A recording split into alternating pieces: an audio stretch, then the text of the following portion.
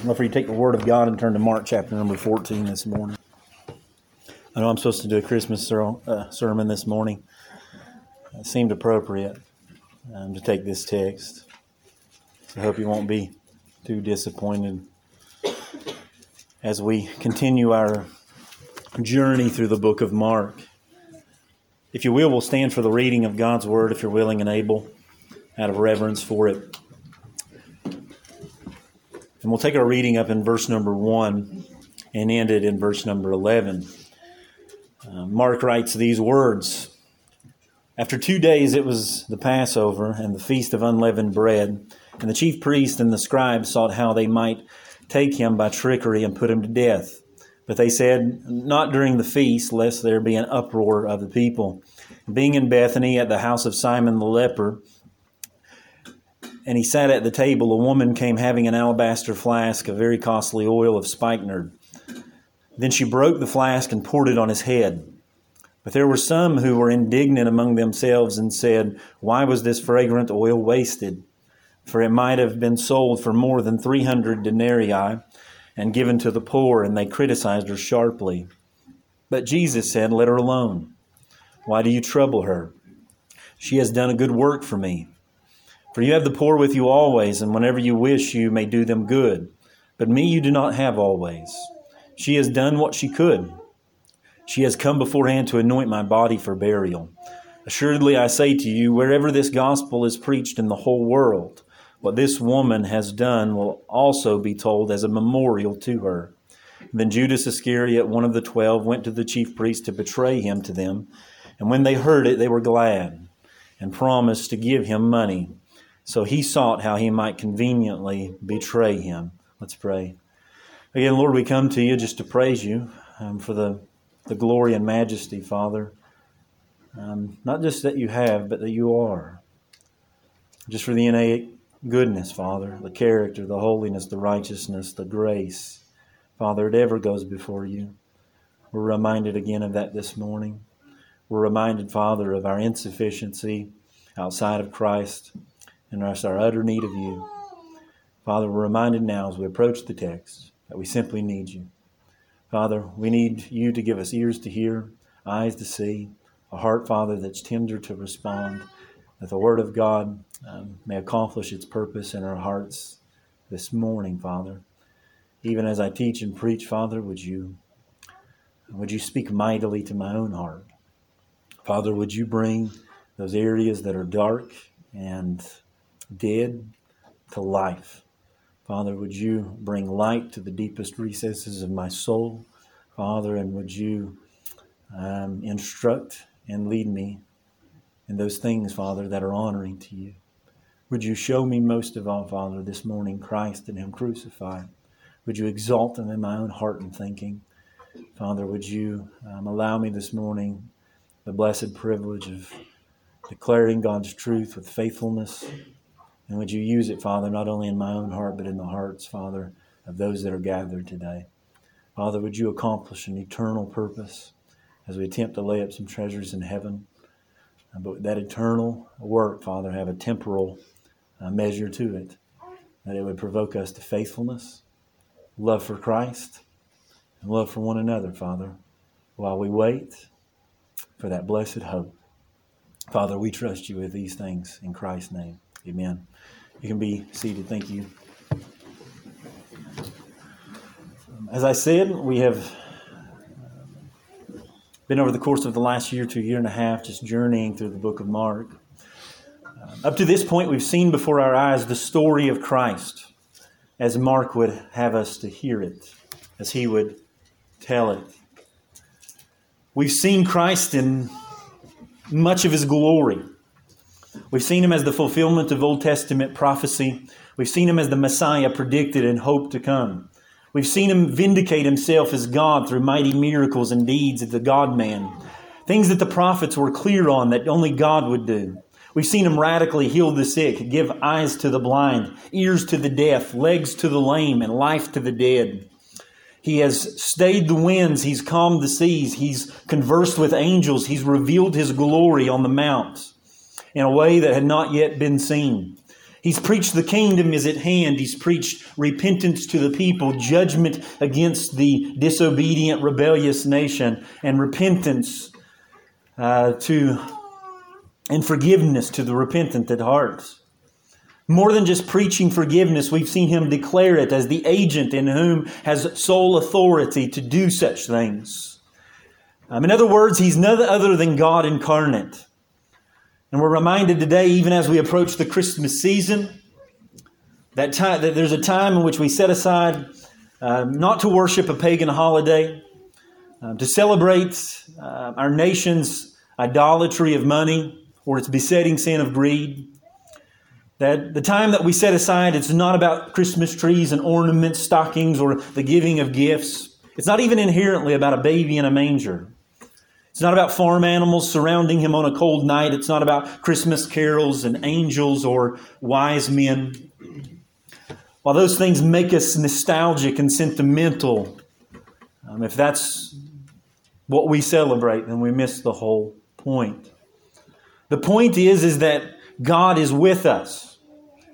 It's about a sin-cursed, sin-filled world wrought by our father Adam that must be fought for in time and reality. Thus, God enters into the world in the person of Christ, written beforehand by men like Isaiah, who said, "Therefore the Lord will give you a sign. Behold, a virgin shall conceive and bear a son, and shall call His name Emmanuel," which is interpreted God with us.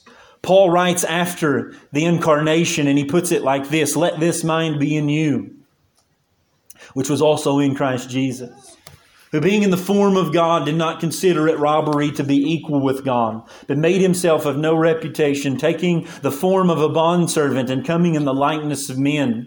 Being found in the appearance as a man, He humbled Himself and became obedient even to the point of death, even the death of the cross." That's what it's about. That's what this is about. It's about God in Christ humbling Himself, becoming like us in all points, that He might die the death that you and I deserve, taking upon Himself the wrath recompense to the nations. That's what this is about. His birth is about His death. A birth that would set in motion a life and events that would culminate in His passion. That's where we are in the story of Mark. We pick up in Mark 14 in the middle of what we refer to as Passion Week. Many think that term was coined by Mel Gibson in the movie The Passion, depicting the torture and death of Christ. But the reality is that it was named the Passion much earlier than that. As early as the 2nd century writings in Latin, even within the Word of God, translations within God's Word, writings were often referred to as Christ's Passion. The Latin term for passion literally meant sufferings. It's a far cry from our use today, but originally it held the meaning of literally suffering.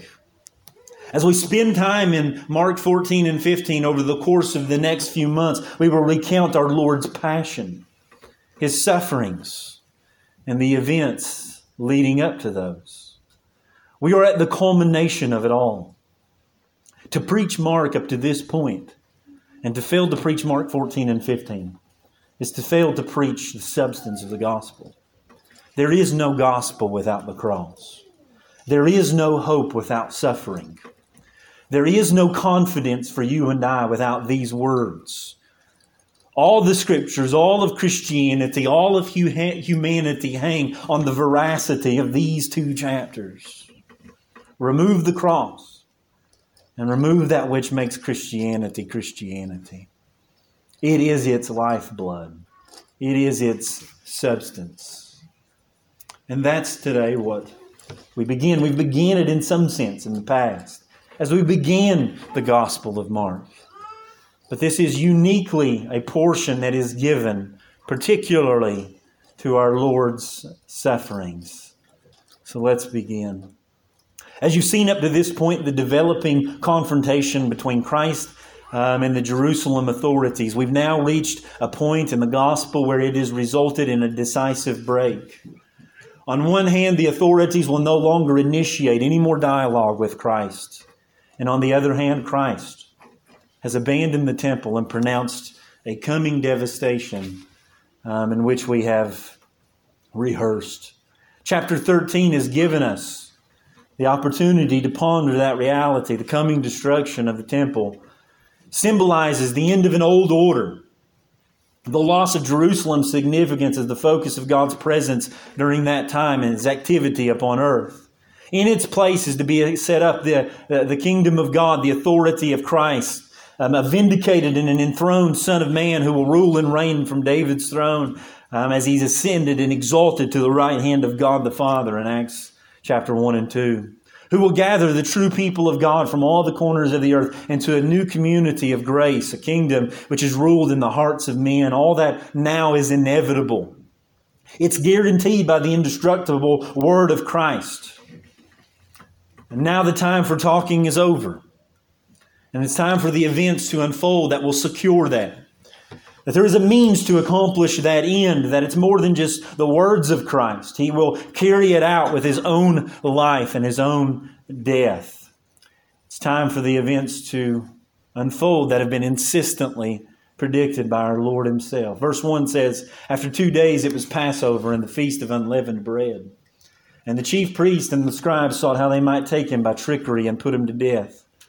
But they said, not during the feast, lest there be an uproar of the people. It's more than appropriate that the events before us should be played out at Passover. That's what the text says. I don't want to spend a great deal of time on the Passover today, simply because in the sermon, because we'll deal with that in a week or so. Mark often brings a difficulty for preaching. If you've been with us, you'll know and remember that when Mark tells stories, he often tells stories in a sandwich format. He'll begin with the story. Maybe some of you tell a story like that. Many preachers tell stories like that. Maybe I do. I'll get started on something and then divert with another story and then come back to finish it out. Mark is that type of writer. He'll begin a story, and in the middle of it, he will divert his attention and your attention to another story, then coming back and ending with the original story. And that's exactly what you find here. You find in verses 1 and 2 that he introduces the chief priests and the scribes, and that the Passover is coming, and he reveals the plot to remove Christ. And he reveals their hesitancy to do that. He then moves in verses 3 to 9 to a woman who anoints Christ in advance for His burial. And then in verses 10 and 11, he provides the solution to the problem for the scribes and the Pharisees, or the chief priests, in verses 1 and 2. Their hesitancy to take Christ and to crucify Him. But they find their solution in verses 10 and 11 as Judas brings Him and concludes to bring Him privately for money. And then in verse 12, we see that progress into the preparation of Christ and His disciples for Passover.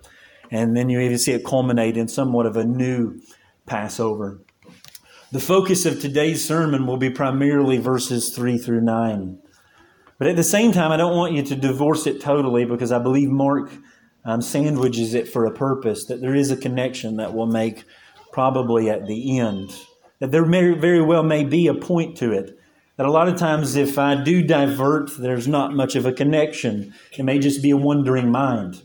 Rarely does Mark ever do that, if ever. That there's generally a point in which he ties passages together. And it's for comparison, it's for contrast, it's for parallel, it's to make a point. And maybe you'll see that point as we go. Anyway, the Passover is extremely significant. And it's not simple happenstance that Christ's crucifixion is coming as we approach Passover and the Feast of Unleavened Bread. You'll remember that the Passover is the Jewish festival that commemorates the occasion when the angel of our Lord, the angel of the Lord, passed over the homes of the Hebrews on the night that he killed all the firstborn of the sons of Egypt. The lambs used in the feast were slain on the 14th day of Nisan, and the meal was eaten that evening between sundown and midnight.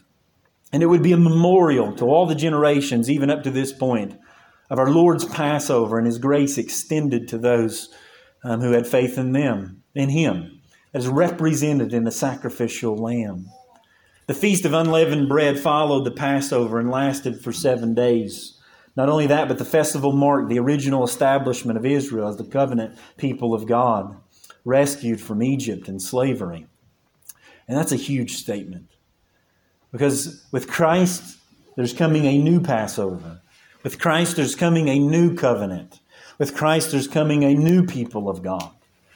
In the midst of this approaching Passover and preparation for it, again, we find this account, verse 3. And being in Bethany at the house of Simon the leper, as he sat at the table, a woman came having an alabaster flask of very costly oil of spikenard. And then she broke the flask and poured it on his head. Such an interesting story, just right in the middle of everything. And you wonder why. Let me give you the story. First, let's begin with some of the details. Where does it happen? Well, the incident takes place in a town called Bethany. You'll remember that Bethany is a smaller town, approximately 2 miles from Jerusalem. It's a village at the Mount of Olives that literally means, it can be translated, the house of dates. It's significant in Scripture for a number of reasons. You've seen Christ minister there. You've seen John the Baptist baptize his converts along the Jordan in Bethany. Probably the most prominent account that you'll remember, or one of the reasons that it will be memorable, is that a family very close to Christ lives there. The family of Mary, Martha, and Lazarus. In John's account of this, in John chapter 12, he records Christ coming to Bethany, and he says where Lazarus was who had been dead. That's how he identifies Bethany. He says that's where Lazarus was, who had been dead. Whom he raised from the dead, it says. There they made him a supper, and Martha served. But Lazarus was one of those who sat with him at the table. The very same account as far as we can tell. So here they are. They're in Bethany. Who's with him? The text tells us that we are in Simon the leper's house. Now we assume that Simon the leper is no longer a leper. Possibly one who Jesus healed. Otherwise, he would be breaking Old Covenant law, being in contact with a leper who was unclean. So we imagine that this title, for whatever reason, he maintained. If for no other reason, Mark uses it to remind us or tell us something about this man. It's possibly one who Jesus healed in his ministry, and now he's showing tremendous hospitality to Christ. It's really hard to say. So where it's in Bethany, who? With Simon the leper, Mary, Martha, and Lazarus, the one whom he raised from the dead. Why? Well, we're not 100% sure. The occasion for dinner is not completely known. Simon, again, probably a leper who had been healed, desires to offer thankfulness or to fix him a meal or just to hold him there or to help him along the way as he's ministering in the area. We find that often happened, especially with Mary and Martha and Lazarus. Often they're just meeting the needs of Christ. When, a couple days before Passover, the text tells us, so what? What's the what of the passage? What happened? Well, as Christ sat at the table, the text tells us that one of the gospel writers says that not only did he sit at the table, but he was reclining. That would have been normal posture for meals during that time. It would have been common occurrence. And it seems kind of strange to us to think about sitting at the table in a reclining fashion, but it was culturally appropriate. It was not only that, but it was a common custom. Not appropriate, but it was a common thing. Not only was it a common thing to recline, but it was a common thing to wash feet, even at a meal. You'll find that later in John 13, after John 12's account. If you were in a reclining position, it would be a great benefit as you reclined. It would be much easier to wash a person's foot in that type of scenario. And not only that, but anointing feet, washing feet was common as well as... It's not only washing of feet, but the anointing of feet was somewhat of a common occurrence in the nation of Israel and Judaism. So this was a normal thing. There's nothing. I say all to say this: that this wasn't something extraordinary as far as an event goes. This would have been a normal gathering. Even the putting of perfume on the feet was somewhat of a tradition or a custom. It was a courtesy, and in this case, though, we find that it's moves to quite not so normal. Mary moves way beyond common courtesy, way beyond some sort of normal custom, because what she does is extremely extraordinary. It's even what some have termed to be lavish. She has an alabaster flask of a very costly perfume, the text says, a pure nard. Pure would give the ideal of undiluted. The nard, or the perfume is what it means, was made from a root of a plant found chiefly in India and was very expensive. Matthew says that the ointment that she brought, the precious perfume, was a very precious perfume. This marble bottle typically would have a long neck and perhaps some kind of a small plug from which you'd pull out, and it would be small drops of perfume that could be poured on it, sprinkled. Now, it's undiluted. I don't know a lot about perfume, but I know that most perfumes today don't come in an undiluted bottle, that it's a spray or something to measure out more appropriately the perfume so that it's not overpowering. In those days, and even in this days, occasionally you'll find bottles in which it's totally undiluted, and what is used is just a very small amount to dab upon an area and to rub it in. That's what she had here. She had an undiluted perfume of a very costly, precious oil that would have been meted out over a long period of time that is of great value. And we know that it was because the text tells us that it was. One is going to argue what they should have done with it instead of what Mary had done, and he argues that we could have sold it for 300 denarii. A denarii would have been defined in Matthew chapter 20 and verse number 2. Your translation may say pence. It would have been defined as a day's wage. A man would have went and he would have worked all day. He would have came home with 1 denarii on many accounts. And you can factor in that 300 denarii would have been 300 working days for a man. In that culture. You factor in he worked 6 days a week and he rested 7. 300 of days measured out with 1 day of rest would have been an entire year's wages. In which this young lady comes and she pours out lavishly on our Lord. Can you imagine spending an entire year's salary, first of all, on a bottle of perfume? Who would do that? I would say Mary probably wouldn't, to be honest with you. Women were by and large excluded from careers that would afford them the possibility of earning such wages or procuring such objects of such value. So the perfume or the nard here was probably a family heirloom, which makes it possibly even more costly, in which case it possessed somewhat of a heritage to it, a sentimental value in addition to its monetary value. That sometimes you can get 300 denarii out of something, but with the sentimental value attached to it, it's even greater than that. Sometimes it's invaluable. Sometimes it's something that you would never give away. That even naturally it could have been worth 2 days' wages, and because of what it means to that person and a sentimental value and from a heritage perspective, that this belonged to my grandfather or this belonged to my great-grandfather, and while no one here would give a dime for it, I wouldn't give the world because of what it means. It very well could have been that for Mary, or for this, and Mark refers to her as an unnamed woman. Mark doesn't even name her. She proceeds to do, this unnamed woman proceeds to do something that would never be done in everyday life. It seems like a crazy idea. It seems like excessive. It seems like too lavish. It seems like something that is rash. It seems like something, a crazy idea. To take a perfume bottle that worth that much and to utilize it like she did. And not only that, but not only in the seemingly use of the entire bottle, but it's not practical at all. John, if you read John's account, John actually says that when it was poured over his head, it dominated. It says the house was filled with the fragrance of perfume. I bet it was. Take an entire bottle of an undiluted perfume. And you can imagine the migraines that would follow. It could have ran people out of the house if you would do it even in an area like this. And that's exactly what she does. She takes it. Mark records that she breaks it, possibly signifying the solidarity of such an act, that it's not reversible in the totality of it, that there was no turning back. And she literally pours it over his head. She drenches him with the entirety of the bottle. And that's the act Verse number 4. But there were some who were indignant among themselves and said, why was this fragrant oil wasted? For it might have been sold for more than 300 denarii and given to the poor. And the text says that they criticized her sharply.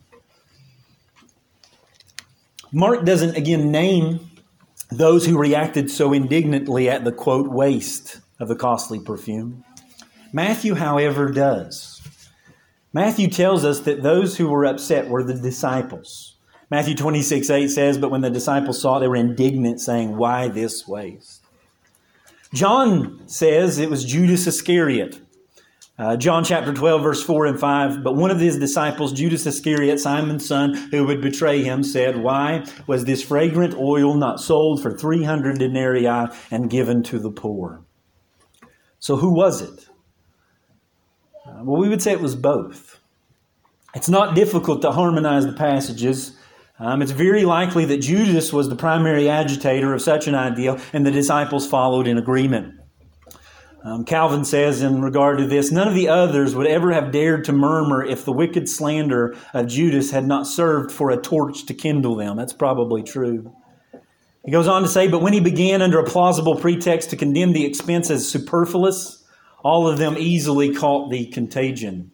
Judas is probably the primary person with the objection because he's the treasurer, the one who handles the money. And then there's a mention of the poor. The mention of the poor is actually quite natural. It probably caught nobody by surprise. Judas being the treasurer, the box keeper, the one who held the money and distributed it as they saw appropriately. But also during Passover, it was very common tradition among Judaism to actually give a tithe to the poor at Passover. Not only that, but Deuteronomy chapter 5, I believe it is, or 15, maybe 15:11, that records that because the poor would always be with them, that they were to care for the poor. But we also know from John's account in John chapter 12 and verse 6 that wasn't the motivation at all. Actually, John records this. Then he said, Judas, speaking of Judas, not that he cared for the poor, but because he was a thief and had the money box, and he used to take what was put in it. Judas was stirred by greed. He didn't care about the poor, he cared about himself. And one of the great tragedy here is that he polluted the disciples' thinking as well, even though they may have had a pure motive. It very well may be that their indignation was righteously provoked in the sense that they cared for the poor. And it was provoked by a greedy man who cared nothing for the poor, but utilized the box for his own glory and his own gain. And it even says, John tells us that oftentimes he would take it for himself. That he was a devil from the beginning. And he created this indignation in them that caused them to pass unjust judgment on this disciple Mary. Even to the point to where it seems like, it doesn't seem like it is anger. It is. You see, the sharp criticism that you see here is more than just agitation. And it's more than just a mere suggestion. The gospel writers are very clear. These disciples were emotionally charged and stirred. Literally, it could be translated, they were very angry, indignant, expressed violent displeasure towards who? Towards Mary. It wasn't an isolated feeling of anger. It was an indignation with a direction upon an object. In other words, there was an object of their displeasure. What was it? It was Mary. It was not an it. It was a who, Mary. Mary wasn't a complete stranger to them, especially Jesus. No doubt they would have had met before. No doubt they probably enjoyed one another's company and the hospitality of Mary, Martha, and Lazarus. And what we have here is this disunity. What we have here is this contention created by the greed of a man towards and among the brethren. This is no small contention. Verse 6. But Jesus said and replied, let her alone. Why do you trouble her? She's done a good work for me. For you have the poor with you always, and whenever you wish, you may do them good. But me you do not have always. She's done what she could. She's come beforehand to anoint my body for burial. Assuredly, I say to you, wherever this gospel is preached in the whole world, what this woman has done will be told as a memorial to her. Jesus. So what's happened so far?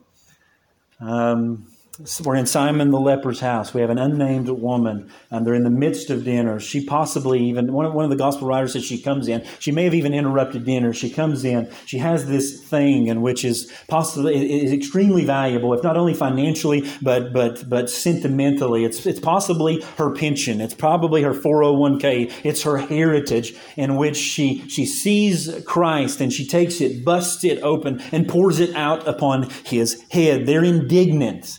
They're enticed in indignation by a man who is filled with greed, creating contention within the home, such that it puts the disciples at odds with other disciples. And our Lord, in graciousness, but also with exhortation and correction, immediately speaks up. And what's his argument? He immediately rushes to Mary's defense. And it may be likely that they had thought that Jesus would agree with them. I mean, it sounds legitimate, right? They have a legitimate argument, right? It's not implausible. It's something that would have happened at Passover. It's something that was the nature of Israel altogether, for them to care for the poor. It seems totally like a legitimate argument to make. It seems logical. It seems reasonable. Why wouldn't we take that and utilize it here instead of there? But at the same time, our Lord doesn't take their position. He has a totally different position. He doesn't condemn her, nor does he correct her. He commends her. Her action of pouring out an entire bottle of expensive oil on Jesus was seen by Christ not as irresponsible, not as a rash action, not as foolishness, but as a morally excellent. The text could even be translated beautiful work and a lavish expression of her love and devotion to Christ. Not only does he not condemn her or correct her, yet commend her, but he admonishes the disciples for their rash and false judgment. And he says, leave her alone. Let her alone. Do not trouble her. Do not stand as an impediment to her worship.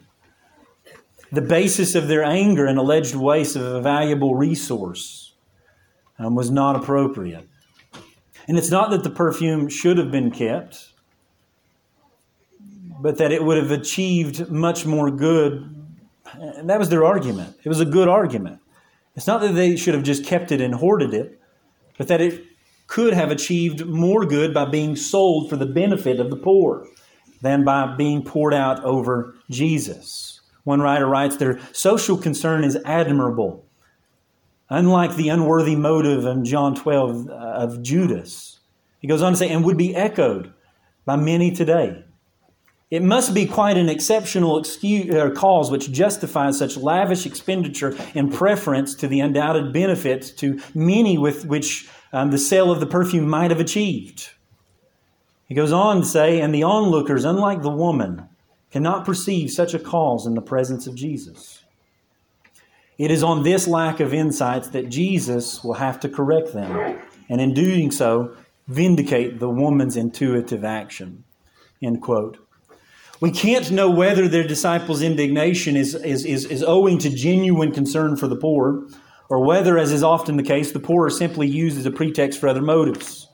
Whatever the motives, they regard the costly devotion of the woman's sacrifice as a waste. Their condemnation obviously demeans the woman and her gift. One writer writes, he says, same writer says, in asserting that there could be a better use for the money, however, they demean Jesus as well, whom they regard as unworthy of such extravagance. The world has never had a problem with religion in moderation, he says. It has no problem with too much wealth or power or sex or influence, but it has a problem with too much religion. That is evident here. The unnamed woman deems Jesus worthy of her sacrifice, whereas the disciples do not. End quote. And it could be that it's in part because they don't understand what's going on. They don't understand the redemptive purposes of it. They're so thick-headed that they have their idea of what the kingdom is and what it will be that they can't think outside of Christ or within Christ's messianic reign. As far as I can tell, they've had a really hard time believing that Jesus will even die. Thus, this could have no use there, or it seems insignificant in this point. So how could they understand the significance of an act which signifies that Christ refers to as the anointing of His body for burial, seeing that they didn't even understand that He would die? That it's not that, He's saying, men, that it's not that I don't care for the poor, nor is it that I don't care for you to care for the poor. The point is that the poor is with you always, He says. But I'm not. That there is a season of opportunity here to honor the Messiah in a unique way. And you're tragically about to miss that. But not this young lady. That's the great contrast in this passage. And I want you to get it. That the significance of the Mark sandwich here, okay? That we have chief priests and scribes who are steeped in religion, who should have got it. But instead they plot by trickery to put Him to death. Not only that, not only the religious leaders, but those who are on the inside. Not only the outsiders, but the insiders. In this text, you have a man like Judas who has labored with and alongside our Lord now for years. If anyone gets it, it should be him, right? But he doesn't. The disciples as a whole, outside of Judas, those who are even fervently, faithfully attempting to follow their Savior, even unto death, they miss the whole point. One would think that Christ's anointing for His burial would be a great procession in Jerusalem on temple property with great pomp and circumstance, being led by the religious elites and complicated liturgy and the disciples all around on that night to celebrate our Lord and His death, and it would be a night to remember. And what do we find instead? Christ is anointed outside of Jerusalem in an outcast house, Simon the leper, by an unnamed woman. Out of all the faith He should have found in Israel, the faith He actually finds comes so lavishly from the most unexpected place. That's the point. And it's this faith that will be spoken of throughout all the world for the ages to come. That's the nature of the gospel. That's the nature of Scripture. That's the nature of Mark's gospel. That's the nature of Matthew. That's the point of John. At least in some point, that's the point of Luke. That what we have throughout all of Scripture and through the gospel narratives particularly, and even within the epistles of Paul, is this gospel that goes forth and this light that is given to so many. I mean, we held Him with our hands, John says. He was among us. And in the midst of it, when the nation should have believed, when the wise were there, when the skilled, when the theologians of the day gather around the temple, and Christ is there such that they could hold Him with their hands and they could speak to Him and they could engage with Him. It culminates in verse number 1 and 2 in a hatred for God that supplants their minds such that they will coerce together in an organized, intentional, purposeful way such to murder the Christ. And when His death should have been uplifted and exalted by not only the religious elite in the temple, and while it should have been a time of celebration and honoring and within the religious realm, and among the disciples, they don't understand it and they don't get it. They don't get it. And faith is found in the place that you would least expect it. In an unnamed woman outside of God's city, the holy city, in a house in which most men will never breach the door. That's where He goes. That's where you find true worship. That's it. That's almost the same nature and point and purpose of Christ's birth. Like when we gather around, it's not about a manger, it's not about hay, it's not about a stable, it's not about this or that. It's about our Lord coming in, the Messiah of His birth, and He taking upon Himself and humbling Himself the form of a man, such that it should have been this great procession in which all of the world worshipped Him, and yet you won't find it in Israel. What you'll find is you'll find the religious elite plotting from His very birth to kill Him. What you'll find is it culminates in His death. And along the way, what you'll find is some faith here and some faith there in some of the most unexpected places. And that's what we learn from this. At least that's what we should learn, in part. It may not be all of it, but in part. That it is those things that we should learn, that it is, in part, those things that we do solely for the sake of Christ that will be remembered. Won't it? Maybe we can sum it up like this. It is those things that we do solely for the sake of Christ that will often be labeled by the world as utter foolishness. Not only that, but they will often even be scrutinized by the saints as imprudent or wasteful. Yet at the same time, they're worthy to pursue, because it is those very actions that will be honored and received by Christ, because they're born out of a pure devotion to Christ in their hearts. It will be no wonder why people are skeptical of such devotion. Outlandish they seem, because pure devotion to Christ is rare. Rare they may be rare, but at least they're real. And they may be actually the only things that are real in this life. That may be the whole reason for this.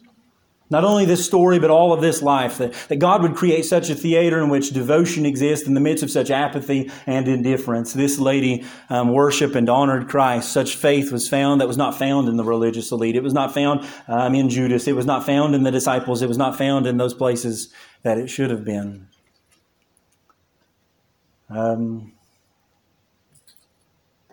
We learn a lot from this woman. We learn that she loved Christ. I think that's a great and probably the most pertinent point. So we'll turn to Luke chapter number 7. What do we learn from this? We learn that she loved Christ. In Luke chapter number 7, you read the account of a similar situation, although I don't think it's the exact same account. Much earlier in the ministry, and there's too many discrepancies to say that this is exactly the same account, but this is what you read of another account. In Luke chapter 7 and verse number 36, you find a sinful woman, is what the text says. Then one of the Pharisees asked him to eat with him, and he went to the Pharisee's house and sat down to eat. And behold, a woman in the city who was a sinner, when she knew that Jesus sat at the table in the Pharisee's house, brought an alabaster flask of fragrant oil, and stood at his feet behind him weeping. And she began to wash his feet with her tears, and wiped them with the hair of her head. And she kissed his feet and anointed them with fragrant oil. And now when the Pharisee who had invited him saw this, he spoke himself, saying, "This man, if he were a prophet, would know who and what manner of woman this is who is touching him, for she is a sinner." And Jesus answered and said to him, "Simon, I have something to say to you." So he said, "Teacher, say it." Say it. There was a certain creditor who had two debtors. One owed 500 denarii and the other 50. And when they had nothing with which to repay, he freely forgave them both. Tell me, therefore, which of them will love him more? Simon answered and said, "I suppose the one whom he forgave more." And he said to him, "You have rightly judged." Then he turned to the woman and said to Simon, "Do you see this woman? I entered your house. You gave me no water for my feet, but she has washed my feet with her tears and wiped them with her hair of her head. You gave me no kiss, but this woman has not ceased to kiss my feet since the time I came in. You did not anoint my head with oil, but this woman has anointed my feet with fragrant oil. Therefore I say to you, her sins, which are many, are forgiven, for she loved much. But to whom little is forgiven, the same loves little. Then he said to her, your sins are forgiven. And those who sat at the table with him began to say to themselves, who is this who forgives sins? And then he said to this woman, your faith has saved you. Go in peace. That while it's not the exact same account, it is very comparable in many ways. And I don't think that is too far-fetched to argue that in Jesus' approval of this good work, He says, leave her alone. She's done this good thing for me. For me. That the undergirding principle of the action in which she took and the alabaster box of oil and its direct relationship and financial, sentimental, whatever you want to say. He says that she came and she poured it out lavishly for me. That the undergirding principle that directed the action which made it acceptable to the Lord was a devotion and an action of love for Him. For Him.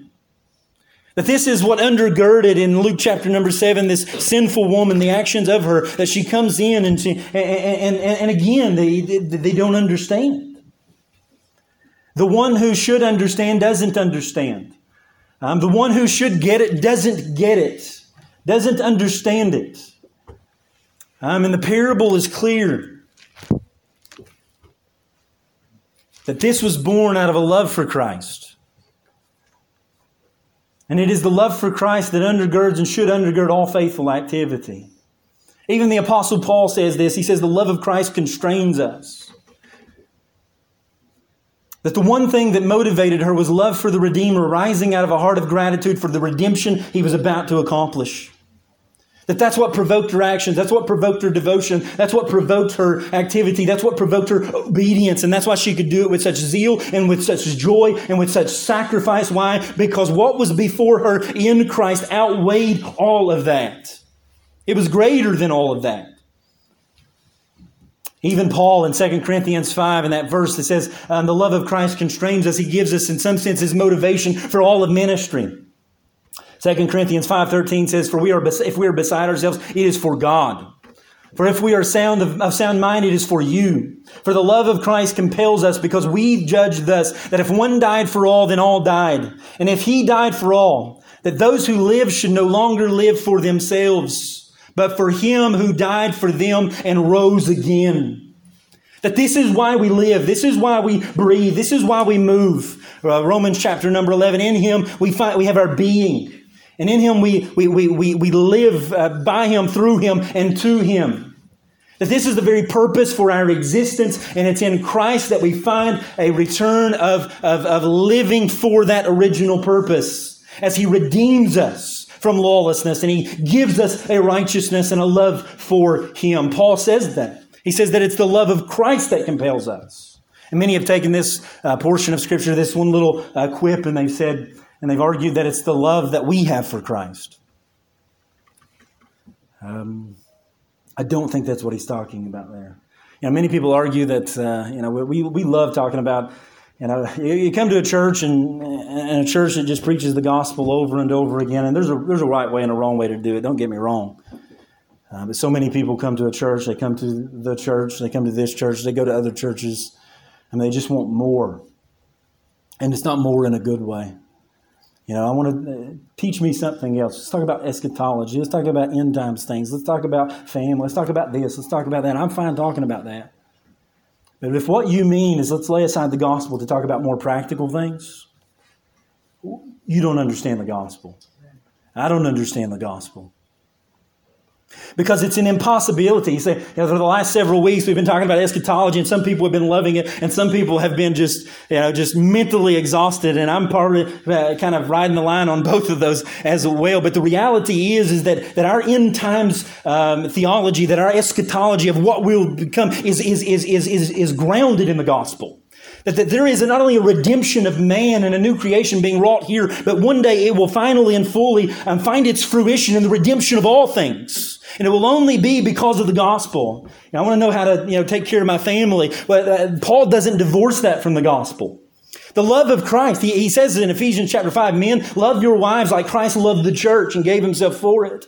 I don't want to talk about the gospel anymore. I want to talk about discipleship. I want to talk about how men are supposed to train up young men and how women are supposed to train up young women. Ladies, the older women teach the younger women how to love their husbands. You can't divorce that from theology. You can't divorce love from the gospel. That when I sit down with couples and I counsel them over and over again, it's like, give me some practical application. And time again, I don't know how to do that inherently. But I do know how to lay the gospel before you. That it is the love of Christ that compels us, not my love for Him, but His love for me. It is that gospel that is forever at the forefront of my mind and my thinking, that provokes in me a love and a gratitude that propels me and compels me to faithfulness. That's exactly what you find here. That this seemingly rash over expenditure, when looked at by even the disciples in a lost world, don't understand it. They don't get it. And I have people look at my life on many days and they just don't get it. You're an intelligent young man with drive. You could do great things in the world. Why stop with your nursing degree now? You could have taken it far. I even remember first year out of nursing school working on a floor, and it was always great to tell them I was in seminary or a pastor, especially at the most inopportune times. It would surprise them. But at the same time, I remember talking to a pastor who found out that I desired to be a pastor, and he said, "Son, don't give up your day job." And what he didn't mean was, keep it there in case the Lord wants to use it in a mighty way and you want to minister and this or that. He's been burned by the church so many times. He says, "Son, have a backup plan. You're going to need it in the future because the church is not what you think the church is. It's this and it's that, I have families that look at us and they just think we're the greatest weirdos in all the world. Some of them such that they look at us and wonder why we're raising our children the way that we're raising them and employing certain things the way that we do. And we give so much time in this area and not in that area. And they look at us and they think, man, it's a waste. You're wasting your life. It seems extravagant. It seems extreme. Like religion's good to a certain point. But son, don't waste your life.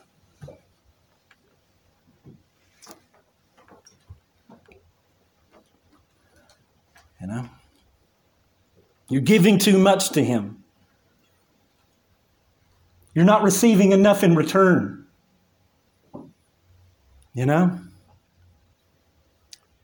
Moderate it a little bit. Have a backup plan. If this thing doesn't work out, have something in place so that you can lean on that or go a different route. I don't know of a different route. I have no other calls. I don't know how to love God too much. My problem is that I love Him too little. I don't love Him as I ought. I don't love Him as I one day will be, but I seek to love Him as much as I can now. That was Mary. They didn't understand that. There was a redemptive purpose. As she was encouraging even her Lord during that time to anoint Him, I don't know if she understood everything that she was doing, but it seems like she understood much more than what the disciples did. And she utilized what she had. The text says that she did what she could. But that's what God requires. The idea is that within her realm of operation, there was so many things, only so much that she could do. Some are given 5 talents, some are given 3 talents, some are given 1. Not everyone is expected to give all that everyone else is to give, but they are expected to give all that they can and all that they've been given. That's the idea. If 5 talents come, and you know what? How much should be invested? 5 talents. That it may seem rash. And it may seem extravagant to the world and sometimes even to the church to want to give all those 5 talents. But at the same time, that's what God requires in faith. And thus we are to move forward and we are to even sometimes lavish the love that God has lavished upon us. Thus, she takes what she has. I mean, who would have thought? Who would have thought that a little unnamed woman in the middle of nowhere rushing into a dinner party would be remembered for all the ages? You think about world history, you think about all the kings and all the kingdoms, you think about all the emperors, all the skill, all the intellect, all of the philosophers, all of the wise of the day. You think about all those men and think about all the men that have been forgotten. Stories have not been written, volumes have not been told, and within one generation to two, as great as they thought they were, they're gone. And what does Christ exalt? What does Christ elevate? This one simple alabaster box of oil. Why? Because it was an act of worship in which she was totally consumed with the work of her Savior. That maybe she didn't know what else she was supposed to do because that was all she had. And she knew she needed to give it. This was something that belonged to her. It was a work requiring tremendous sacrifice and self-denial because it was hers. According to God's grace, hers, but nevertheless hers. This was something that was probably, again, a family heirloom or an inheritance. It was something that was without a doubt something of great significance to her. If not because of the heritage, but because of what it was financially worth. Maybe it carried a scent of her family, and every time that she put it on, she reminded her of her family. Maybe it was something that she would one day sell and make enough money to do this or to do that, or to give here or to give there, and then the Lord Jesus saves her soul. He gives her ears to hear and eyes to see, and she sees differently. She looks and she sees it differently. Whatever it was going to be, it no longer is. Whatever use she thought she had for it, it now changed. And it was not going to be what it was going to be used for. Now it's His. Now it's the Lord's. It's no longer hers. Now it's Christ's. Now it'll be used to anoint our Lord for His death. That this is what it's for. Some time ago, I thought that it would be beneficial for this. But it turns out that all this time it was for Him. It was for Him. The gospel teaches her that she has no regard for herself. She takes the spikenard, she breaks it, and she anoints Him for His burial. There's intention behind it. There's thought. I don't think there's as much rashness as many people believe with this. She comes alone. She comes with a singular devotion. It doesn't matter what the disciples think. It doesn't matter what Judas says. It doesn't matter what the religious elite have to say. It doesn't matter that it's in Simon the leper's house. It doesn't matter that she's an outcast. It doesn't matter that he's an outcast. She has one goal in mind. I'm going to worship my Lord. And what is mine is His. So what did she do? She did what she could. And she worshiped the Lord. And she seized the opportunity while it was there. That's the point of the poor being with them. Right? Jesus wasn't nullifying their relationship to the poor or even their responsibility to them. What He was clearly saying is He's saying, men, look, I'm only with you for this time. Seize the opportunity. Listen, men, there are some things and seasons in life that you will be able to honor God, and you'll lose that if you don't seize the opportunity. That's the reality. That not only what has God given you may be there in the future, it may not be. There are seasons of life in which love to God is expressed in unique opportunities in which will never return again. Man, there's a time with your children at home. I don't know how many men you'll talk to in a hospital or out of the world or within the family. And they'll tell you they missed the opportunity. They're alive and they can serve and they can honor Christ now. But they're reminded every single day of a missed opportunity in which they should have loved Christ through loving their children when they were young, giving them the gospel, discipling them, doing 100 other things. It's the same for women. The idea here is that the poor is with you always. There will always be opportunity. And what I'm telling you doesn't negate your responsibility to the poor, but know this, have eyes to see such that you utilize this opportunity here and now to honor Christ. She took it and they didn't. And they stand in total contrast of a missed opportunity. They'll have glorious ministries later, no doubt. But now they stand in opposition. They stand as a picture of what not to be, man, and what not to do. And she seized it. Her love of Christ, her love for Christ was misunderstood.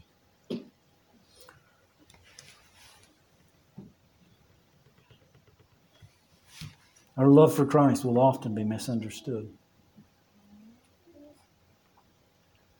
What we want to give who we want to be, where we want to go, what we want to do, how we sacrifice, will often be misunderstood. And we must have resolve and commitment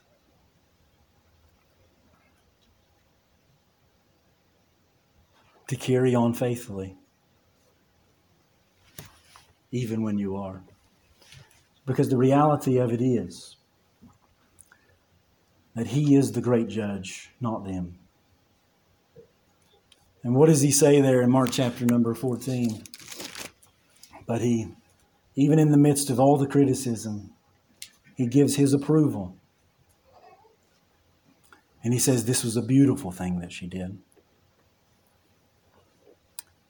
That there is a sense in which we serve Christ through serving men. But there's also a sense in which we serve Christ and Him alone. And while there's power in numbers, there may come a day in which, men, you will need to stand alone because you're convinced in your conscience and according to Scripture that this is what honors Christ. And you must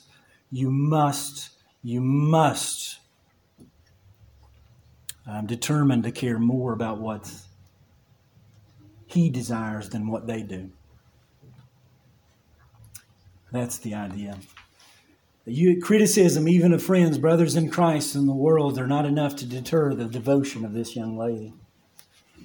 She's convinced in her mind and according to her conscience with redemptive purposes to exalt Christ and to encourage Him and to prepare Him in the work that He's been given to do. That she loves Him to the point to where not even the world, all hell, and as it gathers together, the world, the flesh, and the devil will deter her. Thus He says that she has performed a good work for me, out of love for me. It was an expression of sacrifice, of self-denial, and of utmost love for Christ that would not only reign in eternity, but even temporally. Her act of pure devotion to God was not only saw worthy to promote all throughout eternity, but all throughout the world. Isn't that quite the paradox? Those things that will be remembered are those things that you don't want to. That a man who seeks the glory and honor of himself, to exalt himself, even in some sense of exalting God, it will quickly be forgotten. That it is God who exalts the weak. It is God who exalts the fool. It is God who exalts the incapable. It is God who exalts. Why? Because it's in those moments that they're just completely compelled to serve and honor Him regardless. She takes little notice of anyone else. All she sees is Christ. She uses what she has, not laboring to get what she doesn't, thinking that that would be a greater service. She has 3 talents. She takes the 3 talents. Criticism abounds all around, yet it does not deter her. And she's exalted simply for the love that she has for the Savior. Again, I want to say, it is those things that we do solely for the sake of Christ that will often be labeled by the world as utter foolishness. Not only that, but they'll often even be scrutinized by the saints as imprudent or wasteful. Yet at the same time, they're worthy to pursue, because it is those very actions that will be honored and received by Christ because they're born out of a pure devotion to Christ in their hearts. It'll be no wonder why people are skeptical. It's because rare devotion to Christ, because pure devotion to Christ is often rare. And rare it may be, but at least it'll be real. And that may be the only real thing in this life. May the Lord give us such resolve to live just a single moment unmixed for Him. Have you ever thought about that? Have you ever had one moment in your life in which you thought, I just loved Him. I did that because I loved Him. No accolades, no rewards, it doesn't matter. It doesn't matter whether I'm promoted. It doesn't matter whether I lose my job. It doesn't matter whether I'm exalted. It doesn't matter whether I'm thrown down. It doesn't matter. What matters is my love for Him. I don't know that I've ever preached a sermon solely for Him. I don't know that I've ever told the gospel completely for Him.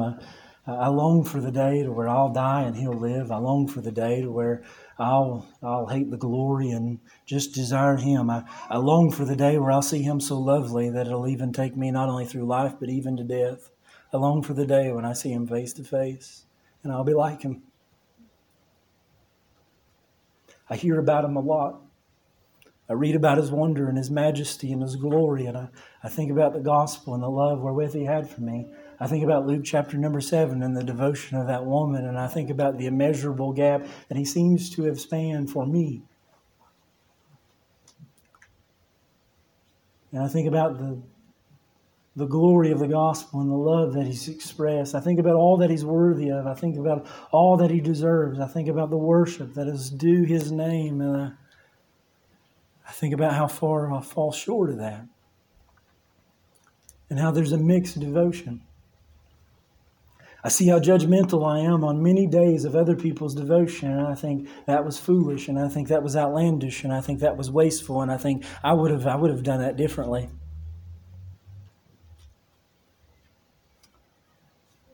And I think about how many people I may have deterred even from ministry, or how many people I may have deterred in discipleship, or how many people, why? Because I thought that they were crazy.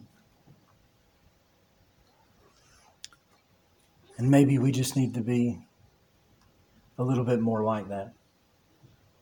Convinced of Scripture, but also convinced in conscience. Overwhelmed with the majesty and the glory of Christ, such that it causes us and provokes in us a devotion that is otherworldly. That the world would look at the New Testament church and say that these are fools for Christ who have turned the world upside down. Nevertheless, their foolishness for Christ turned the world upside down. Safe Christianity is the cultural Christianity of the day. And I argue oftentimes for moderate men in the sense of just day-to-day faithfulness. But what I don't mean by that is safe men. What I mean by that is men who have a radical Christianity, convinced of Scripture that this is what they do and they're to do it, and it is to be radical. And that we are to take risk and we are to be outlandish according to the world's standards, but what that is simple love and devotion to Christ, and love and devotion to Christ alone. That's what we need. And it will come from the most unexpected places. Not from kings and emperors, not from universities and seminaries, but from peasants and paupers. The Father will exalt His Son by confounding the wise with weak and foolish men and women. Don't count them out, though, because their devotion to Christ will be unmatched, and that they will find strength to turn the world upside down simply because they love God. My prayer for us today is that we would simply love Him. And that we would love Him with an everlasting love wherewith He loved us. And that love would provoke us to faithfulness and sometimes even outlandish things as we pursue the redemptive purposes of God. You know, we talk about it a lot, don't we? We talk about the nations being reached. We talk about the gospel going forth. We talk about God prospering. We talk about just so many things, saving marriages. And I wonder if we ever really believe He's able to do that. Talk to people about the world going to hell in a handbasket, and you see Jesus Christ died to secure the nations. And we know philosophically or theologically that that's true. That's what He desires. That's what He died to accomplish. But we look at the world and we say, that's never going to happen. I mean, look at it. You talk about the world actually being reached with the gospel, people look at you like you're crazy. You know? They look at you like you've got 3 eyes and 2 heads. And what a deterrent it has been for the gospel. All I'm begging you to do is to read the Scriptures, know Christ, love Him for who He is, be ready to be forgotten, and live for Him outlandishly and radically, that the world may know Be like this unnamed woman who simply loved God with what she had, out of pure devotion for Him, unmixed. And may God say to Christ Bible Church and to me, that was a good work. That was a good work. Let's pray. Father, we love and thank you and praise you for the glory of Christ. We thank you for the privilege it is to call upon your name. We thank you, Father, for scriptures like these. Father, I want to preach. And even today, I don't know that my preaching was unmixed. Father, I want to be faithful. And so much of me was still there. Father, I don't know how to do it. I don't know how to love you like I should. I don't know how to serve you like I ought. I don't know how to believe you like I want to. I don't know how to desire you, Father, more than I desire other things. I need you to teach me. I need you to take your Spirit and Word of God to places in my heart, Father, that I don't even know are there. God, I love the world. I love my flesh on many days.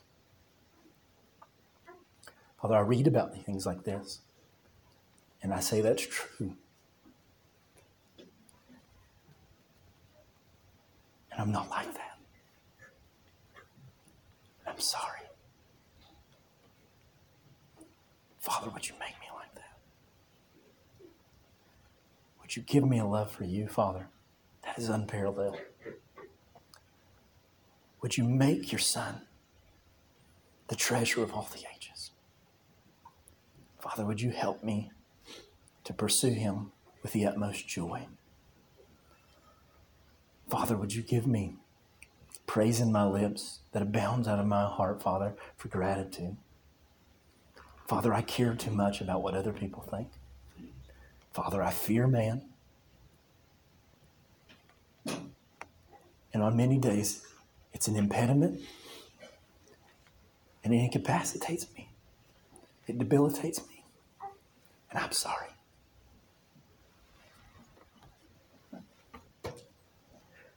Father, I don't want the glory. But I don't know how not to take it. Your Son is worth so much more than me. And what I have to give.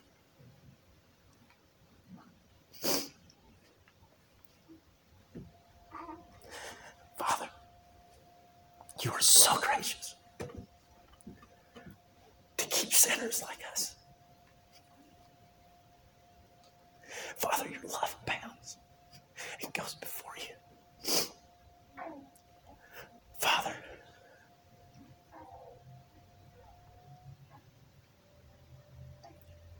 would you help us? Would you continue to be patient with us? Would you continue to lavish your love upon us? Would you continue to show us Christ? Would you continue to make us more like your Son? Father, would you help me to love my wife like Christ loved the church? Father, would you help me to love my children and to be faithful? Father, would you help me not to care about what the world thinks, about what the saints believe? But Father, would you give me just a few moments in this life to taste what it'll be like in all of eternity? To simply love you, undiluted, unmixed, untarnished. Would you give me a few moments, Father, where it's just, I'm living in a world, but it's just you and me.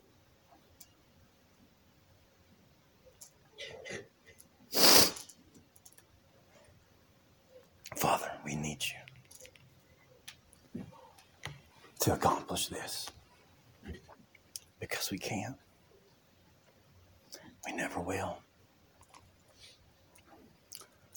But I'm convinced it is our greatest need. Father, would you teach us how to love you? Would you give us a greater love for you? And it would be a love unparalleled, that the world would know beyond a shadow of a doubt that our allegiance is with Christ. May they argue that it's excessive. May they argue that it's foolish. May they argue that it's a waste. Let them argue.